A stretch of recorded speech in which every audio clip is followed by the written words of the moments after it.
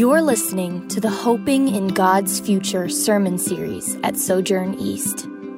Whether in times of peace or calamity, security or uncertainty, God invites His people to look to Him with hope because He is both sovereign and good. Hello, friends. I miss you. I miss this pulpit. I miss being with you on Sunday mornings, but this too will pass. Let me pray as we begin. Our Heavenly Father, we are very thankful that you provide for us, that you are kind to us, even in the midst of trials. And I thank you for your word and your truth that continues to teach us and shape our hearts. And I pray that you would draw near us today and meet with us. And I pray these things in Jesus' name. Amen. You know, friends, the Bible makes a lot of amazing claims. Holy Scripture it's not a vague collection of religious sayings, but instead it's a clear, rich, and beautiful vision for life itself. And as a result, the Bible often says things that arrest us, make us stop in our tracks and think about reality and think about our lives in different ways. For example, have you considered the Bible's amazing claim that if you are a Christian, if you by faith have become united to Jesus, that your existence, your identity, your life itself is actually now split between two realms, between two places, between two realities, earth and heaven. Listen how the book of Colossians says it. Paul writes, "For in Christ all the fullness of deity lives in bodily form, and in Christ you have been brought to fullness, having been buried with Him in baptism, in which you were also raised with Him through your faith in the working of God who raised Him from the dead." Now, Paul keeps talking about this, and he says in the next chapter, in Colossians 3, he says it again. "Since then, you have been raised with Christ. Set your hearts on things above where Christ is, seated at the right hand of God. Set your minds on things above, not on earthly things. For you died, and your life is now hidden with Christ in God. When Christ, who is your life, appears, then you also will appear with Him in glory." In other words, friends, God is saying that if you are a Christian, then you are united, you're embedded into, you are unified with Jesus who died on earth and now reigns in heaven. That's actually your reality. And did you hear the application that Paul makes to us from this heaven and earth reality? He says that we need to set our hearts and set our minds on the things above, on the heavenly realities, because our true life is actually now hidden with Christ in God, in those heavenly realities, and will one day be revealed on the earth from there. And friends, that is our sure hope. And so that's what we want to do. Understanding heavenly realities and the hope we have in God is always important and always transformative, but how much more now during this unprecedented time of anxiety and uncertainty in our country and our world. So Pastor Kevin and I have decided that we're going to spend the next 6 weeks talking with you about the biblical vision of the future. I don't mean trying to figure out the details of the end times, for which notice that the track record of humans figuring out the end times so far is a 0% success rate. But instead, Pastor Kevin and I want to explore with you the sure hope that we have in God's future for the world. And so for the next several weeks, we're going to look at different aspects of what God says about the future. The resurrection, what heaven is, the new creation, how you pray in hope. But today, I just want to set all this up by talking with you generally about the biblical idea of hope. What is hope?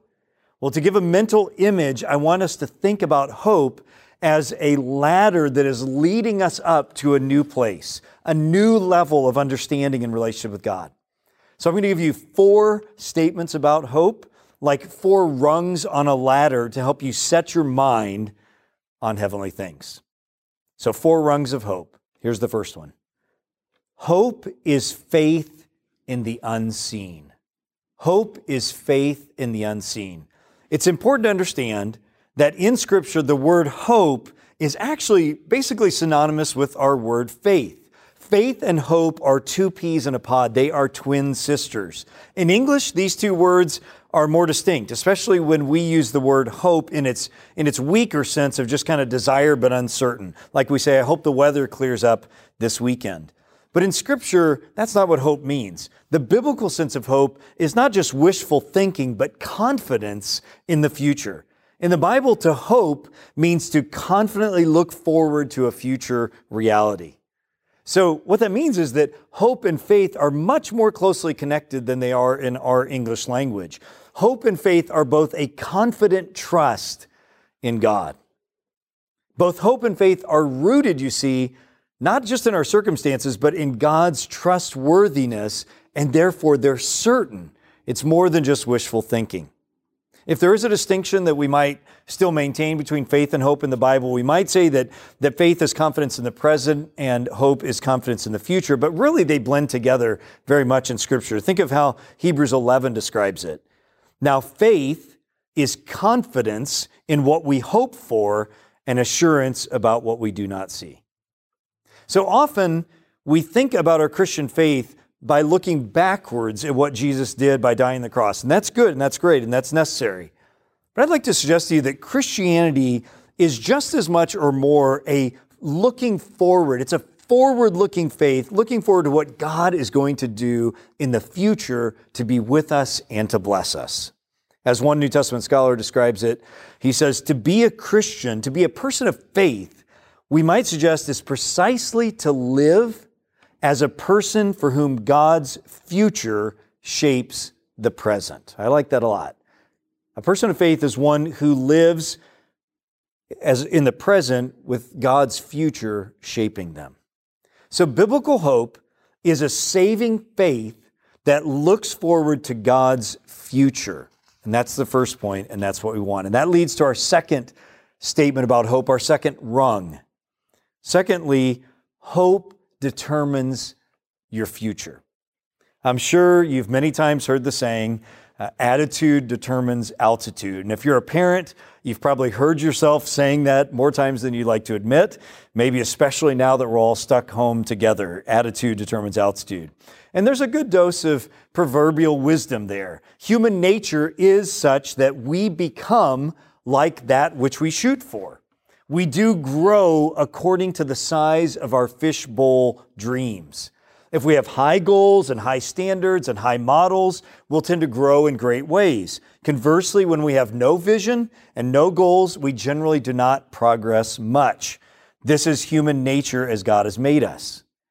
This is really the same thing as saying that our hope determines our future. You see, we all of us have some kind of worldview. We have some kind of mindset, some kind of values and beliefs, conscious or not, and these actually motivate and fuel and guide everything we do. We all do what we do because consciously or not, we believe that what we are doing now will result in future happiness. So, if you work hard in school or a job, or if you don't, that's actually based in a belief that you have about the future. Either that hard work will make things better for you, or some would believe that hard work doesn't matter. Either way, the future is determined by this, the present now is determined by this future vision or hope that you have. Or take being faithful to your spouse versus having an affair. If you can only see as far as the immediate pleasure in being unfaithful, then it will be easy to think that the affair is good. But if you have a vision for the future, either the pain, destruction, regret, guilt, and cost of that choice, or the beauty, satisfaction, goodness of life, being faithful through thick and thin, either way, what you're motivated to do now is based on the kind of vision you have for the future. So what you hope in and how you hope determines your future. Or to approach hope's power from another angle, this is why Scripture says over and over again that it's so difficult for a rich person to enter into the kingdom of God. It's not. Scripture is very clear that riches are inherently evil. It's that riches and wealth have a tendency to cloud our hope in God. When we have much in the earthly world, there's not much motivation to hope in the heavenly world to come. That's why Paul says in 1 Timothy 6, command those who are rich in this present world not to be arrogant, and notice this, nor to put their hope in wealth, which is so uncertain, but to put their hope in God, who richly provides us with everything for our enjoyment. Command them, Paul says, to do good, to be rich in good deeds, to be generous and willing to share. You see, friends, wealth and money are dangerous precisely because they alter our hope. They tempt us to live with the present world as our hope rather than God's future as our goal. So hope determines our future. Third rung, hope is the opposite of depression. Some of you may be familiar with Maslow's hierarchy of needs, or if we just ask it more generally, what do humans need to live? If we were to take a few minutes together, I think we could easily come up with a list of what humans need, and I think we could agree upon most of the things on this list. Food, water, clothing, shelter, oxygen, good internet connection, just the basics, right? And maybe we could come up with some others. Safety, love, God, we might say. But if we weren't already talking about hope right now, I wonder how many of us would have put on that list of human needs. How many of us would have come up on our own with the idea of hope? But I think it needs to be very, very high on our list of what humans need to live. Have you considered how important hope is to your life? It's absolutely essential. Have you ever spent much time speaking with someone who's very depressed? Maybe you have been very depressed yourself. Maybe someone in your family or a friend. Maybe you're struggling with depression right now. Be very understandable. Maybe it's chronic. Maybe it's a kind of depression that comes and go in shorter time frames. That's been my experience more, but I know many and love many people who have it more chronically. Have you ever noticed that at the core of depression, there is something that is, I think, a universal trait of people who are suffering in this way? And I'd suggest to you that it's hopelessness. It's a lack of hope. People who are suffering from depression suffer precisely because they have no hope. They cannot see any future that is any good. There is no reason to even get out of bed often when you are in this place. The circumstances can be so overwhelming and so unfixable, whether it's in your marriage or your job or your parenting, whatever it is, that the human soul just collapses in on itself. Now, sometimes the cause of this depression is chemical and physiological. Sometimes it's circumstantial. Sometimes it's a function of past wounds and shame and pain. Usually it's a combination of all of these in the complex human soul. But whatever the complex causes are, when there's no hope in the human soul, the effects are disastrous. And we know that not only does hopelessness cause grief and misery emotionally, but it also causes a neglect of good activities that would help, and that medical research shows that depression not only affects us emotionally, but it also affects us physically. Depressed or hopeless people get sick more and more often and more deeply, and depressed or hopeless people have all sorts of problems beyond what originally caused them distress. Why? Why is that? It's because God has made us as creatures in time, who are creatures of eternity, who are living in time, and so we long for this sense of the future, this need for hope. And when we lack hope, when there is nothing in the future that can be seen as great and beautiful enough to draw us up out of despair and apathy, then the result is depression. Now, my point, friends, is in no way to shame or add to the burdens of anyone who is or has experienced depression, nor is my point to act like the solution is simple. Oh, you're depressed? Well, you just need some hope and all your worries will melt away. Not at all. My point is that depression is part of the brokenness of this world, and that it reflects the deep, deep human need as God's creatures for hope, precisely what God wants to give us. And that leads me to the fourth and final rung of hope, and that is this: hope in God will never disappoint. Have you ever been looking forward to a special day or time or maybe a purchase and then been terribly disappointed? Maybe you planned a vacation for months and then you missed your flight. It rained the whole time. Your room didn't look like it was going to in the hotel brochure. Or more in the situation we're right now, all the weddings and celebrations that have been canceled, the retirement portfolios that have dried up, the jobs that you were promised that didn't come into being, all these things that disappoint. I remember many years ago when I was 10 or 11 or 12, somewhere in there, my family took this long-awaited vacation to Alaska.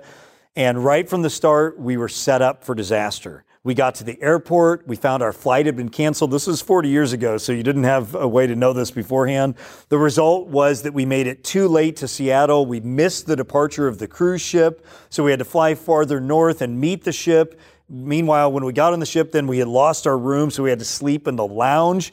You can imagine my stepfather, who was not the most patient person anyways, was not happy. Well, you and I could fill in the blanks with much worse scenarios than this right now. Again, trips postponed, hoped for jobs lost, weddings delayed, retirement plans destroyed. Life at any time is full of frustrations and disappointments. How much more now? As the proverb says, hope deferred makes the heart sick. There's nothing quite like the heartache of disappointed hope. And some people are so affected by it that their hearts actually stop hoping. They refuse to hope in anything for fear of disappointment. But friends, here's the good news. While all earthly hopes will eventually fail, hope in God will never disappoint. We could make a list of all the things in the world that people hope in, and every one of them except for God will eventually disappoint. Riches, cars, boats, houses, fame, fortune, peace, love, friendship, children, spouses, marriages, affairs, vacations, new jobs, accomplishments, stock portfolios, whatever. And I think we're seeing this now more than ever. Things that we thought were so sure in our lives, even those can disappoint us. There is disappointment lurking just below the surface in every single thing in the world and in our lives except God. And there are so many Psalms and so many places in Scripture that speak of the blessings upon those who hope or wait in God. Let me just put one before you. Psalm 34 says, "The king is not saved by a mighty army. A warrior is not delivered by great strength. In fact, a horse, so this great mighty creature of war, is a false hope for victory. Nor does it deliver anyone by its great strength. Behold, instead, the eye of the Lord is on those who fear him, on those who hope for his loving kindness, to deliver their soul from death and to keep them alive in famine." Our soul waits for the Lord. He is our help and our shield, for our heart rejoices in him because we trust in his holy name. And the Apostle Paul in the New Testament speaks the same way. Listen to this line from Romans 5. "We exult, we rejoice in the hope of the glory of God, and this hope does not disappoint because the love of God has been poured out within our hearts through the Holy Spirit who is given to us." In other words, the love of God poured out within our hearts by the Holy Spirit sent from the Father and the Son guarantees us, friends, that all of our Godward hopes will never be disappointed. The world is offering all kinds of hopes, alternative hopes, but they will always disappoint. But hope in God will not. So here we are, friends, in a place and a season that none of us could have foreseen, none of us want. But this season is actually a gift to us. It's a painful gift. It's a gift that we'd like to send back. But it is a gift from our loving Father who is inviting us to redirect our hearts from earth to heaven, to redirect our hopes, not on earthly wealth and health and all the things we think we can control, but to actually hope in God's promised future for us. And if you feel hopeless today, and all you can say is, Lord, I believe, help my unbelief, that mustard seed of faith is more than enough. The Heavenly Father looks to you and says, cast your anxieties upon me, for I care for you. So we look forward in the coming weeks to unpack more fully these gifts that God has sent us as we hope in His future. Let me pray. I'm Kevin Jameson, lead pastor at Sojourn East. Thanks for listening. For more sermons, info about our church, and ways you can support the ministry of Sojourn East, visit sojournchurch.com/east.